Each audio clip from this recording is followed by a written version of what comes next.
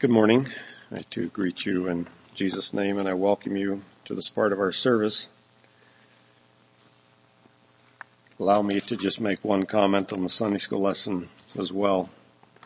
So I was thinking about this thing of, can we relate as 21st century Christians to the change that took place there at that time when Jews and Gentiles were trying to learn to get along with one another and coexist well in a church, this new thing called the church. And I just glanced back through our Sunday school quarterly, and I see that we won't really touch on Acts 15 at all, which probably is the pinnacle of how tense things got in the church at that time, and how both the Jews and the Gentiles were doing things that was irking the other party. And you can read through that, and it becomes quite clear what was happening there. And when that Jerusalem council took place, there was no partisanship as to who took any blame. Okay? So the apostles looked at it as squarely as they could, and they said, okay, here's some things the Jews have to let go. And then they went over to the other side and they said, now here's some things the Gentiles have to let go. And they did that. And if we look into chapter 16, then it says that the church has had peace after that. As I thought of that, I thought of our church here at Prairie. So in an earlier time and era, we were much more of a sedentary people, much more. You were born a place and you died a place. You didn't move around much. But in this mobile world that we live in, as I kind of think about our church, I don't know. Can any of us say, maybe some of our younger people can say that, like maybe Lynn's children, Warren's children, my children, perhaps can say, well, we've grown up here. This is our church. This is all we know. But for a lot of us, we're imports. That's what we are. And we kind of bring along with us what we kind of grew up with. And we bring it here, and it's up to us what we're going to do with it. Are we going to railroad our agenda and look at everybody else and say, you're the problem? Or are we going to own up and say, you know what? This is everybody's church. I'm no more right than the next person. And for me to think that Richard's the problem and I'm not, is just pretty conceited. So, being a member of the body of Christ in a church in particular is a privilege. That's what it is. It's a privilege, it's a responsibility, and it's not a right. And when we begin to look at it as a right, we begin to think that my problems are really your problems. And it's you that has to shape up so that I can live life. And I think that's not going to bode well if that's the attitude I come to church with. So, anyway, we'll leave that go. Turn with me to the book of James again. Last time I preached, I spoke from the first part of James 1 about trials. And I pointed out to you that James's interest was in pure religion. And if you could kind of summarize his entire letter as a plea for pure religion and things that hamper pure religion.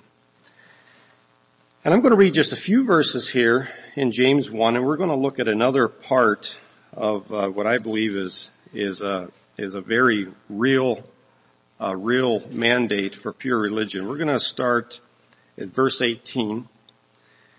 It goes like this, James 1:18. Of his own will begat he us with the word of truth, that we should be a kind of firstfruits of his creatures. Now I'm going to stop there for just a second. So what James is saying is here, he said, it's God's idea that he provided a way of salvation for you and me. We didn't come up with that on our own. It was his idea. He begat us of his own will. Okay? That's what he did. And then he says his desire is that we should be a kind of firstfruits. Well, what does that mean? Have you longed lately to be a kind of firstfruits? It can mean several things. James could have been indicating that the people he was specifically writing to were on the very front edge. They were very, very first generation Christians. They were the kind of people we were talking about here in our Sunday school lesson. They were the very beginnings of the church. They were the first fruits of many, many hundreds and thousands and millions of Christians perhaps to come. So there could be that possibility. I would like to think of it though, that perhaps what James was saying is, when we as Christians do receive this word of truth, we become a born again person. We become a person that has imbibed that word of truth into our lives, and we are by the Holy Spirit living that. We become an example of what the entire world could be like if they did the same thing. We should anyway. When people out there in the world that see you and me and they have not experienced the new birth, there should be something in them that makes them just a little bit envious. I think so. They should look at you and I and say, I wish that I had what that person does. And that's not a conceited thing to say. That's why we're cities on a hill. That's why we don't hide our lamps under bushels. It's so that people can see our good works and glorify God that is in heaven. So in that way, we're the first fruits. So, backing up, the Jewish people understood the first fruits, the feast of the first fruits. It's when that barley harvest rolled around, the Jewish man was compelled to go out and take that first harvest, that first sheaf, and bring it to the temple and offer that as an offering to the Lord as the best of his crop, and there was a lot more yet to come that he was looking forward to. And in a lot of ways that describes us as Christians. So when we accept Christ and we become a Christian and we start that journey, there's more to come. There's more harvesting to do. There's more growing to do.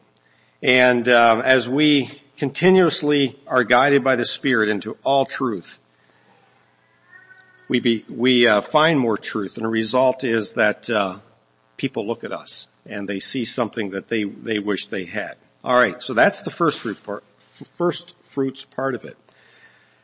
Now in verse 19, he goes, wherefore, or because of this, because you are a first fruit, because you should be this example, wherefore, my beloved brethren, let every man be swift to hear, slow to speak, slow to wrath. For the wrath of man worketh not the righteousness of God.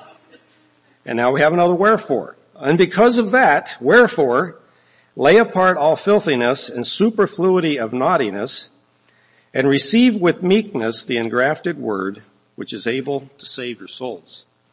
And I'm going to stop there, and we're going to hone in on one small part of this. I was going to make it a larger sermon, and I realized I couldn't.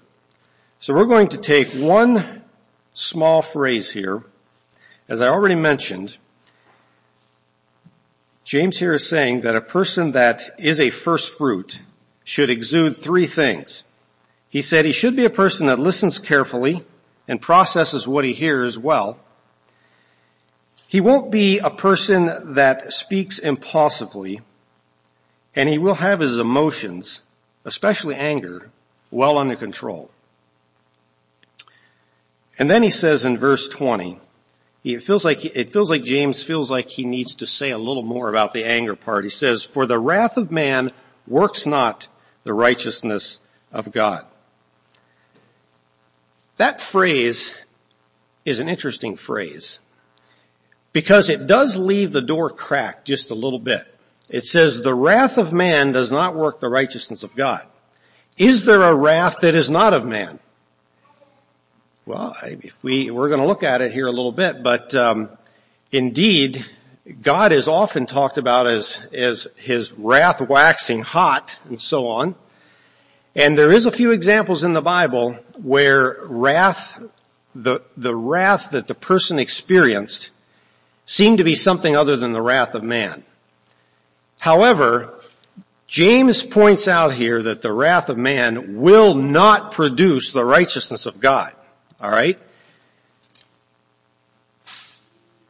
I believe that perhaps there is a possibility of sanctified wrath, but the crossover to man's wrath from sanctified wrath is a very short distance, and it does not produce the same fruit. So I'd like to explore this subject of slow to wrath. Let's look at this emotion of anger and why it shouldn't control a Christian. And this subject is a tricky one, because as I mentioned, it's almost always spoken of as very negatively in the scripture. However, not always. There are some righteous men in the scripture that were moved by anger. However, the results of that anger are indeed mixed. They are indeed. So what is anger? If you look it up, the word up in a dictionary, it says it like this: it is a strong feeling of displeasure. Well, that doesn't sound horribly wicked, I guess. But it says it usually involves antagonism. And I think that's where the wrath of man part comes out. There's other words that are used in scripture that are probably what I would call anger on steroids. The scripture uses words like rage, which basically means a violent or uncontrolled anger. It uses the word malice, which means I'm so angry now that I desire to cause pain or injury or distress to you. Okay? And all of these things are very intertwined. And they quickly go from one stage to the next very, very fast. And I don't know what goes through your mind when you think of anger. Perhaps this is something that you struggle with personally. I certainly know what that's like to struggle with this. Perhaps you've seen it personified in a person, and you immediately think of that person, perhaps. As I was preparing this, my mind went back to a time when I was about 15 years old, and I'm heading down the road pulling an implement, and the implement unhooked. And I'm going down a hill and the tractor's in front of me and the implement unhooked. So what do you do at that point? There's only one thing you can do, and that is hope that you can outrun the implement. And so that's what I did. And the implement thankfully veered off the road, went down over like a ravine there. I call it a ravine, but it was kind of a road ditch. And oddly enough, there was a pond right there. And the implement, there was a fence there, a woven wire fence. And the implement became tangled in the woven wired fence.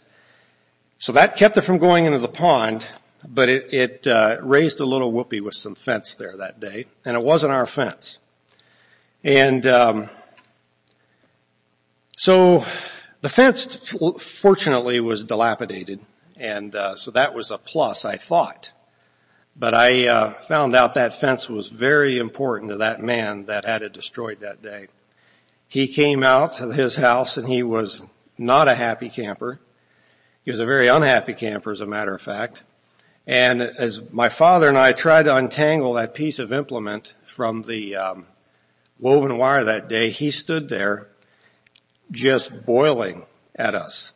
And there was nothing you could do except sit there and try to, as gingerly and kindly as you could, pull that implement out of that wire.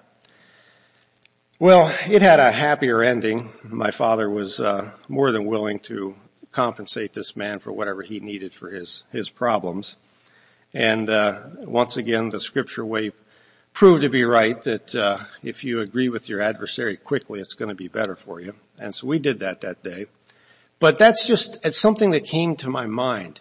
A person in almost borderline of rage and beyond reason, almost. Turn with me to Genesis 4. This is the first account we have in Scripture of a man that it says became very wroth. Genesis 4. I'm going to read the first 7 verses.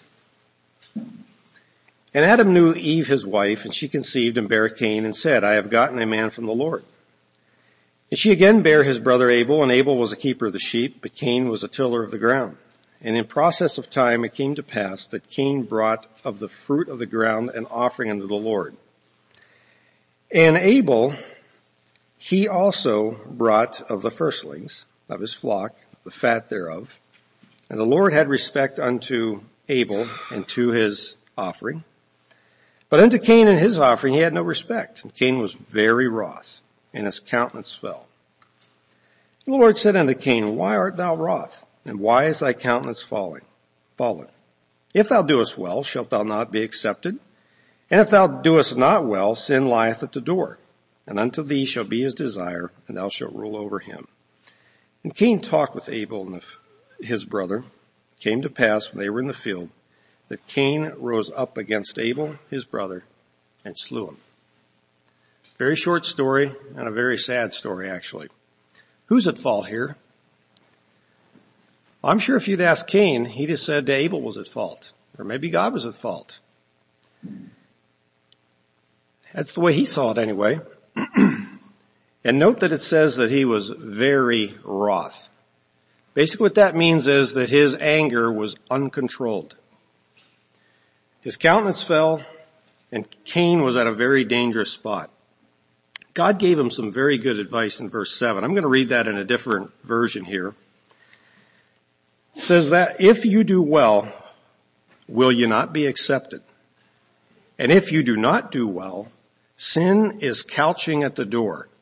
It desires for you, and you must master it. Well, God has some good advice. He said, Cain, if you do the right thing, everything's going to be okay. But if you don't, sin is right there at your door, right there. Well, the unfortunate result was that Cain allowed his emotion to master him. And it played out a few days later in the field when Abel is now dead and Cain wanders the rest of his life as a vagabond. And that is a road that many, many, many people have followed through the annals of history. And there's so many details that are missing in this conversation that you really wish you knew, but it's unimportant apparently, or it would have been recorded for us. What that conversation was in that field that day, we're not told. What the siblings' relationship was growing up, we're not told that either. We're not told a lot of things, but what we are told is important, and that is that God specifically told Cain that he had a short time to get his emotions under control, or bad things were going to happen. And Cain paid no attention to God's advice that day, and it was a very sad result. Another account I thought about in the Old Testament is the story of Naaman in 2 Kings, and we know that story. We won't turn to it. Naaman was that Syrian captain that had leprosy, and he is advised by his little maid to go to the land of Israel, and there's a prophet over there that can heal him. And you remember how Naaman goes to the king, and then he goes to the prophet's house, and the prophet just sent out the servant and said, hey, go down to the Jordan and dip yourself in that muddy water and all will be well with you. Naaman lost it. He's like, no, I'm not doing that. We've got rivers in Damascus that are far better than that silly Jordan. I'm not doing it. And it says that he was in a rage. He had lost it to the point that his reasoning powers were gone. And why was it? He was insulted. That was it. He was insulted. He said, I thought sure the prophet would come out and wave his hand over me and say some wonderful thing. But no, he asked me to go down and dip in the Jordan, and he was insulted by what he was asked to do. Fortunately for Naaman, a few miles down the road, his servants took the courage to speak to him and say, you know what? You're not thinking clearly, Naaman. You really need to do it. If the prophet would ask you to do a great thing, you would have done it, wouldn't have you? And fortunately for him, he had a bit of sense talked into his head. He turns around, he dips in the Jordan, and he is freed from his leprosy. But again, an important example of how anger quickly moves to something that a person loses control of the way of his ability to even think. Many other illustrations that we don't have time to look at, but I had to think of Balaam and his donkey. He was so angry that he was ready to kill that donkey, and when the donkey spoke to him, he acted like it didn't even surprise him. I mean, he was like taking on a conversation with the donkey, and I think I would have said, wow, this guy's talking to me. But he's not, he's just like, yeah, I'd take you out if I could. Nebuchadnezzar, in his rage that these three puny Jews wouldn't bow to his idol, decides that the furnace that would have well burnt them needed to be 7 times hotter. And so he's heating that thing up to the point that his own men are dying, and this is all because he's in this fit of rage that he can't contain. Again, Haman and Mordecai. What can I say? One person that won't bow to me, and I'm so insulted that I go to the ends of the earth to take out the entire national population of the Jews because one measly man will not bow to me in my gate. Well, it ended up not so well for Mordecai either, did it? Haman. And there's a lot more examples. The list is long and the circumstances are varied, but the emotions and the outcomes of these examples are very much the same. Anger boils into rage, and often in these stories we are shown that there is a very short distance between the two. And generally, what ends up taking place borders on insanity. Now I'd like to look at some examples of godly men that became angry and see how it worked out for them. Probably the best case in point we have in the Bible is Moses. Now, we all know about Moses there, and how that specifically in Numbers 12, in verse 3, it says that Moses was very meek. In fact, he was more meek than anybody in the earth. Well, that's quite a commentary. So what about this meek man and his emotions? And just, I'm not going to turn to these passages because we don't have the time, but just think through with me the different times that Moses had to encounter or deal with the emotional issues as he led the children of Israel.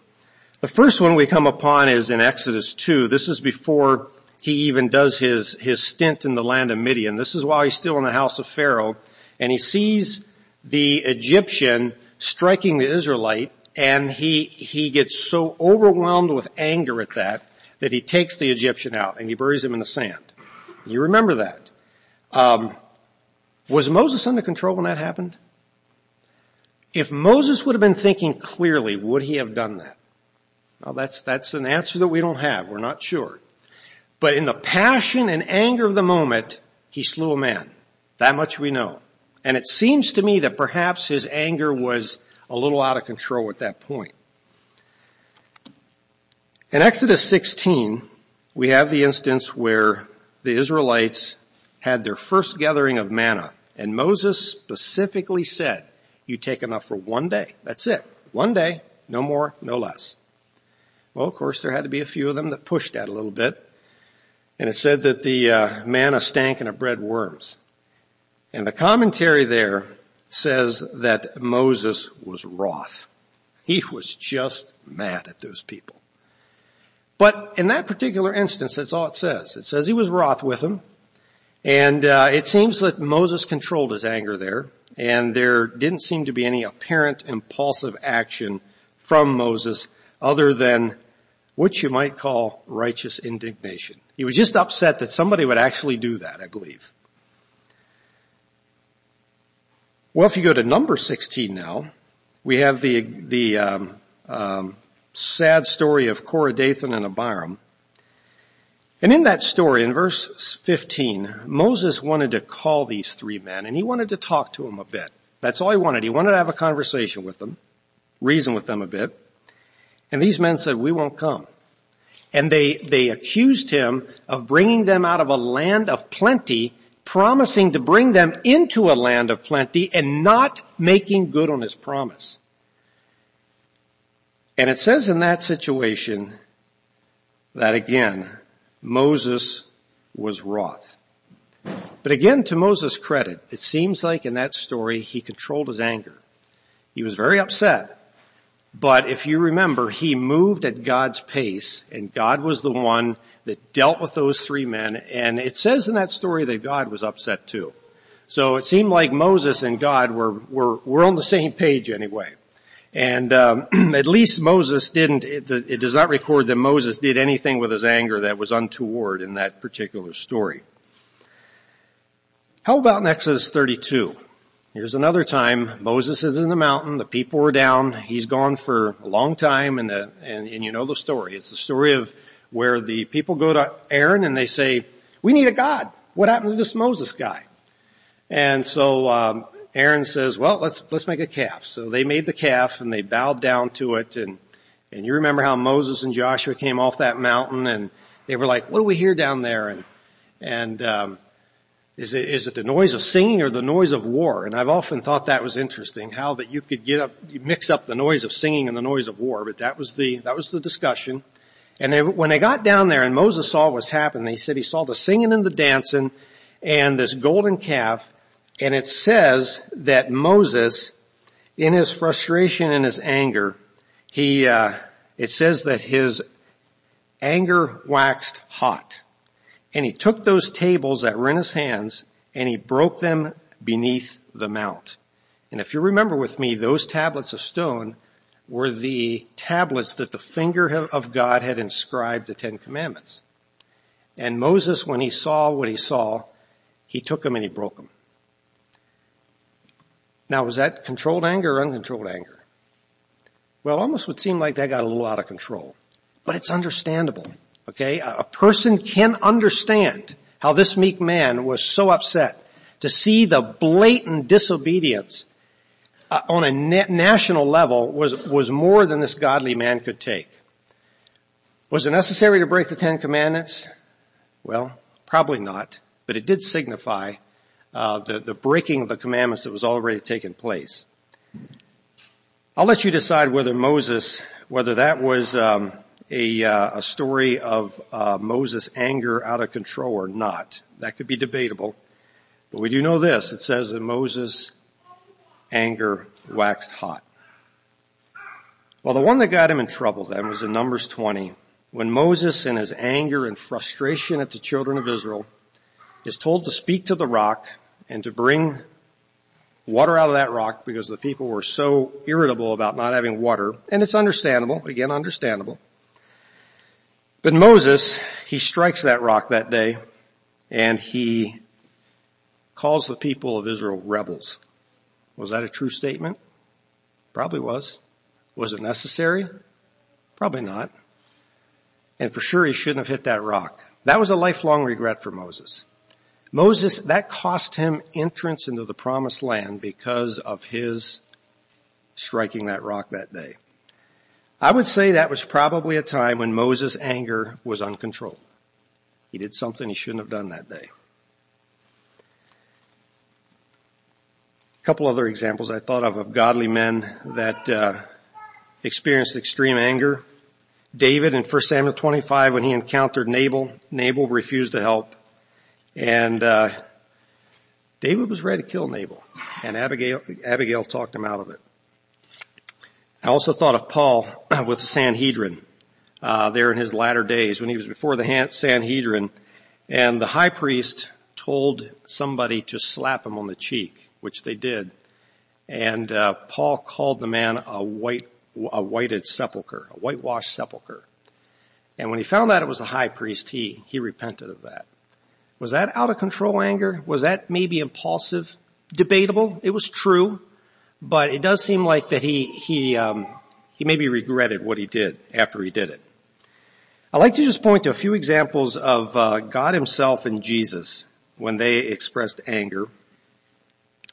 In that golden calf story that I told you about when Moses broke the 10 Commandments, it says in that story that God's wrath waxed hot as well. Okay, so both Moses and God are experiencing the same emotions.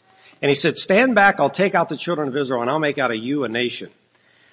If you remember, Moses went before God and he said, "Don't do it." He said, I don't wish for you to do that, because if you do that, all the nations around are going to laugh at you. That's what's going to happen. Now here's an interesting statement. It says in that story that God considered what Moses said and he repented of the evil he was going to do. Now, can you make sense out of that? God repented of the evil of what he was going to do. I'm going to give you what I think there. God could have very well taken out those children of Israel, and I think he would have been very justified in doing so. But think with me for a minute. When God created the earth, it said he worked 6 days and he rested the seventh. Why did he rest the seventh? Was he tired? Couldn't he found something else to do that day? He did it for our example. Do you suppose this story of God's wrath waxing hot and his comment that he's going to take the whole nation out right now, and then through one man saying, please God, calm down, and he repents, could that be a divine example of how we should relate to people when our wrath waxes hot for some reason? Just a thought. I don't know the mind of God, and I don't know why that story is relayed the way it is, but think about that. There's many scriptures we could turn to that talk about God being angry, very justified. But it also says in Lamentations that it is of the Lord's mercies that we are not consumed. The Lord is gracious, full of compassion, slow to anger, and of great mercy. I think today we have an example from God of anger that is contained and is replaced by mercy and grace and long suffering. I'll just point to one time in Mark 3 where Jesus, when he's about to heal a man with a withered hand, and the Jews are watching him to see if he'd do it. It said that when Jesus looked around at them with anger, being grieved at the hardness of their heart. Why was he moved to anger that day? He could hardly bear the hardness of the people's hearts around him for what he was about to do. But I think it was an example of righteous anger that was in control. He didn't do anything that day other than heal the man's hand. That's what he did. I think in that particular story, he really didn't even have any words for his naysayers. There's also the story where he took the whip and cleaned the temple. John records that the disciples remembered the saying that the zeal of your house has eaten you up. Jesus was so angry what he saw that day that he couldn't contain it. And Jesus in his divinity had every right to do what he did that day, to drive out those people out of that temple for the disgrace that they were bringing to the temple. Let's look at some passages now in the New Testament that tell us how to relate to anger. I'm just going to point out Ephesians 4, Colossians 3. Ephesians 4 reads like this, and grieve not the Holy Spirit of God, whereby ye are sealed unto the day of redemption. But let all bitterness and wrath and anger and clamor and evil speaking be put away with you with all malice. Now, do you think there's any reason that all those words are in one long comma after comma? Wrath, anger, clamor, evil speaking, malice. One package, is it not?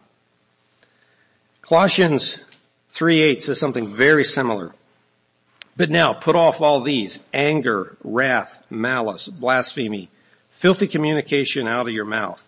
Again, you can package that all together. How many times anger turns to wrath and malice and blasphemy and filthy talk out of a person's mouth? But then there's an odd verse. It maybe feels a little peculiar. In Ephesians 4:26, be ye angry and sin not. Let not the sun go down upon your wrath, neither give place to the devil. So what's that saying? We'll maybe touch on that just a little bit later. I'd like to bump down a few things here as a wrap up that I think we need to learn from these verses we looked at in some of these New Testament exhortations. I think anger in and of itself and is emotion that is understandably aroused and can be stirred by observations of ungodliness on display. But, as I've said a few times before, and I'll say it again, it is only but one small step till it turns unholy, and at that point it does not work the righteousness of God. And that's exactly what James is pointing out here today. And I would point to Moses and the time he smote that rock, David and his encounter with Nabal. Both of those men probably were justified in their anger, but the outcomes weren't going to be very great. For Moses, it wasn't very great, and for David, he was stopped before he could do something that he shouldn't have. Another thing I'd like to just point out here is any time that we are tempted to take action when we are angry, it will probably never, maybe I should say rarely, but probably never, produce positive results. Generally, it's an emotional outlet for circumstances that have escalated or agitated me to a point where I'm really looking for a way to release bottled negative feelings. And I would say generally, it's probably when some personal offense has been committed against me, whether it's real or whether it's perceived.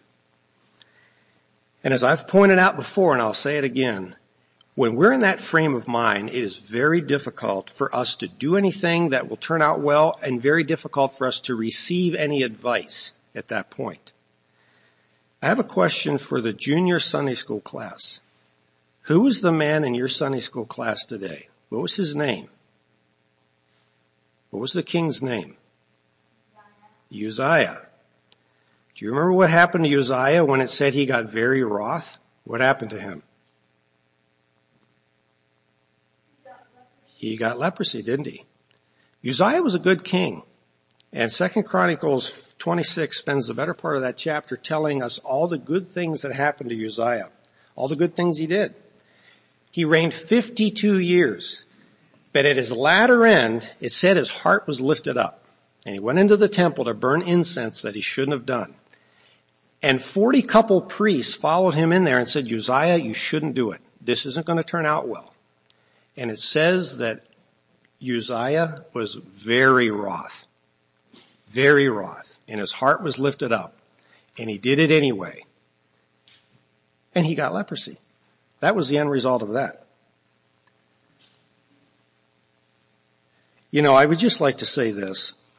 It is a challenge for us, especially as parents, to become frustrated, which spills over into anger, at our children at times. And I think this is why in Colossians 3 it says, Fathers, provoke not your children to anger lest they be discouraged. You know, I have, and I'm sure you probably have too, observed children that have grown up in an environment where explosive or continual anger dominated the house. Almost always, there will be strained relationships, resentful attitudes, and children that grow up without an example of how to properly relate to problems. And generally, very insecure with a myriad of other relational and emotional problems that must be dealt with that are related to this. And the damage can be very extensive and very monumental. And I would just like to encourage us not to let that define our homes. But I would also like to hasten to say, if perhaps you or I have been the recipient of such behavior, do not let it define who you are. That's very easy for us to let that define who we become. And that's a big, big challenge for us not to allow that to happen. Another point I'd like to make quickly, as we've noticed, anger can be a righteous motivator to do the right thing in certain circumstances. I would point to Numbers 25, where Phinehas was so angry at the immorality that was being committed between the Israelites and the Moabites that day, that it said he took a sword and he killed an Israelite and a Moabite that were practicing immorality in broad daylight.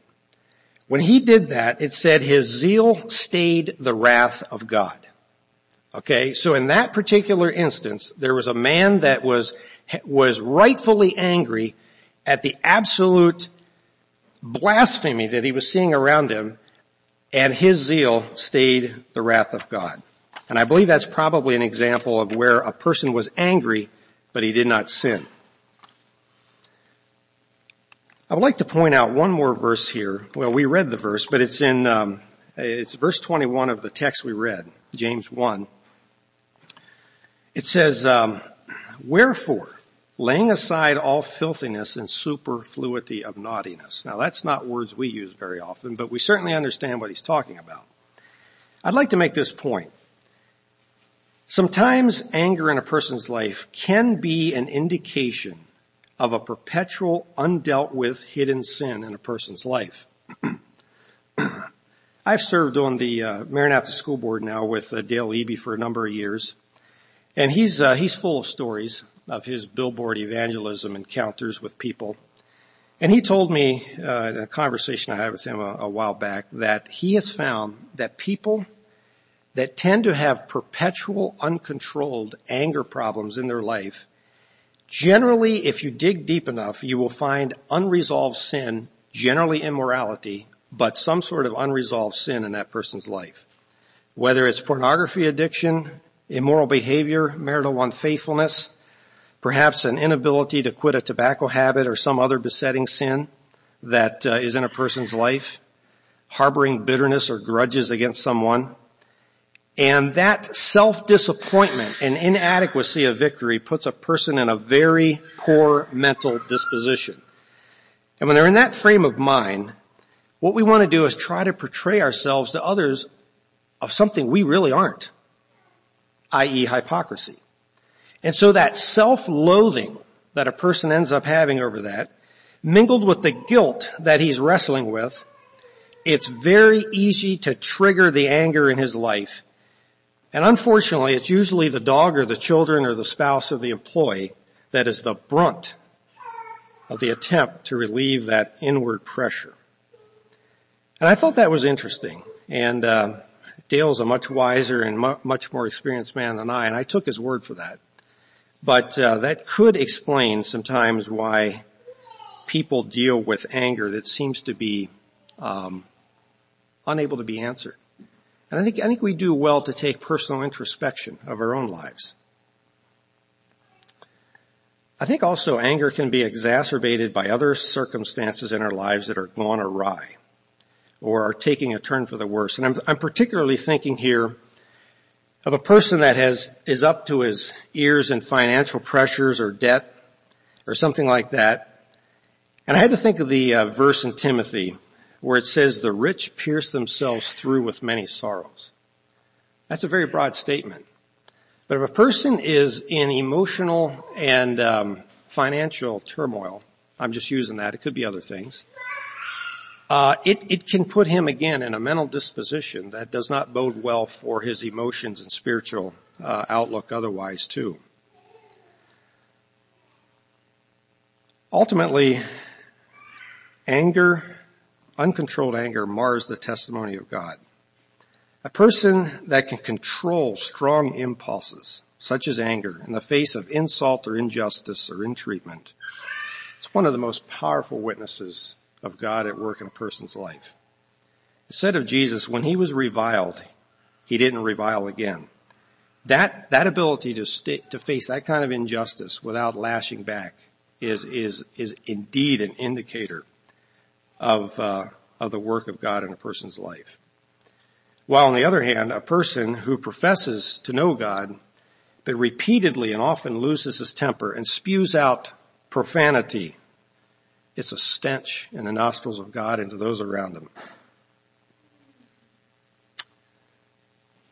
Well, wrapping this up, we've looked at a lot of the nuances of anger.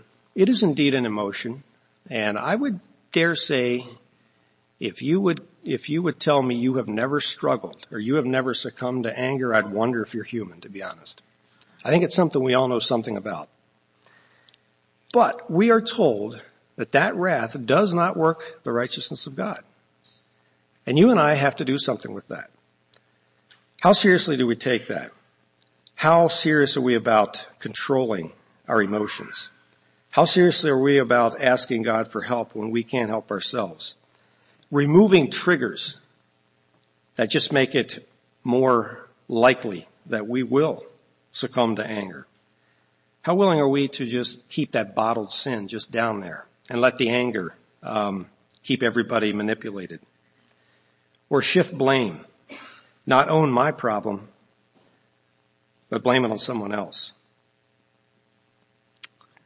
You know, in the example of Saul and David, when it said that the spirit of Saul departed or the spirit of the Lord departed from Saul, David immediately became the object of his malice, and he had to run for his life. Again, it shows that the wrath of man never works the righteousness of God. What I'd like to give you is this verse as a concluding verse. Psalm 37:8, very good verse, very short. Cease from anger and forsake wrath. Fret not thyself in any wise to do evil. Now that's King James. If we were going to say it in today's language, we'd say it like this. Cease from anger and forsake wrath, because it will only tend to evil.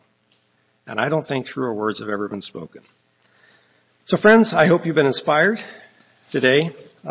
Maybe a bit of a downer for a message, I'm not sure. But it is reality. I think it's reality. It's something we deal with.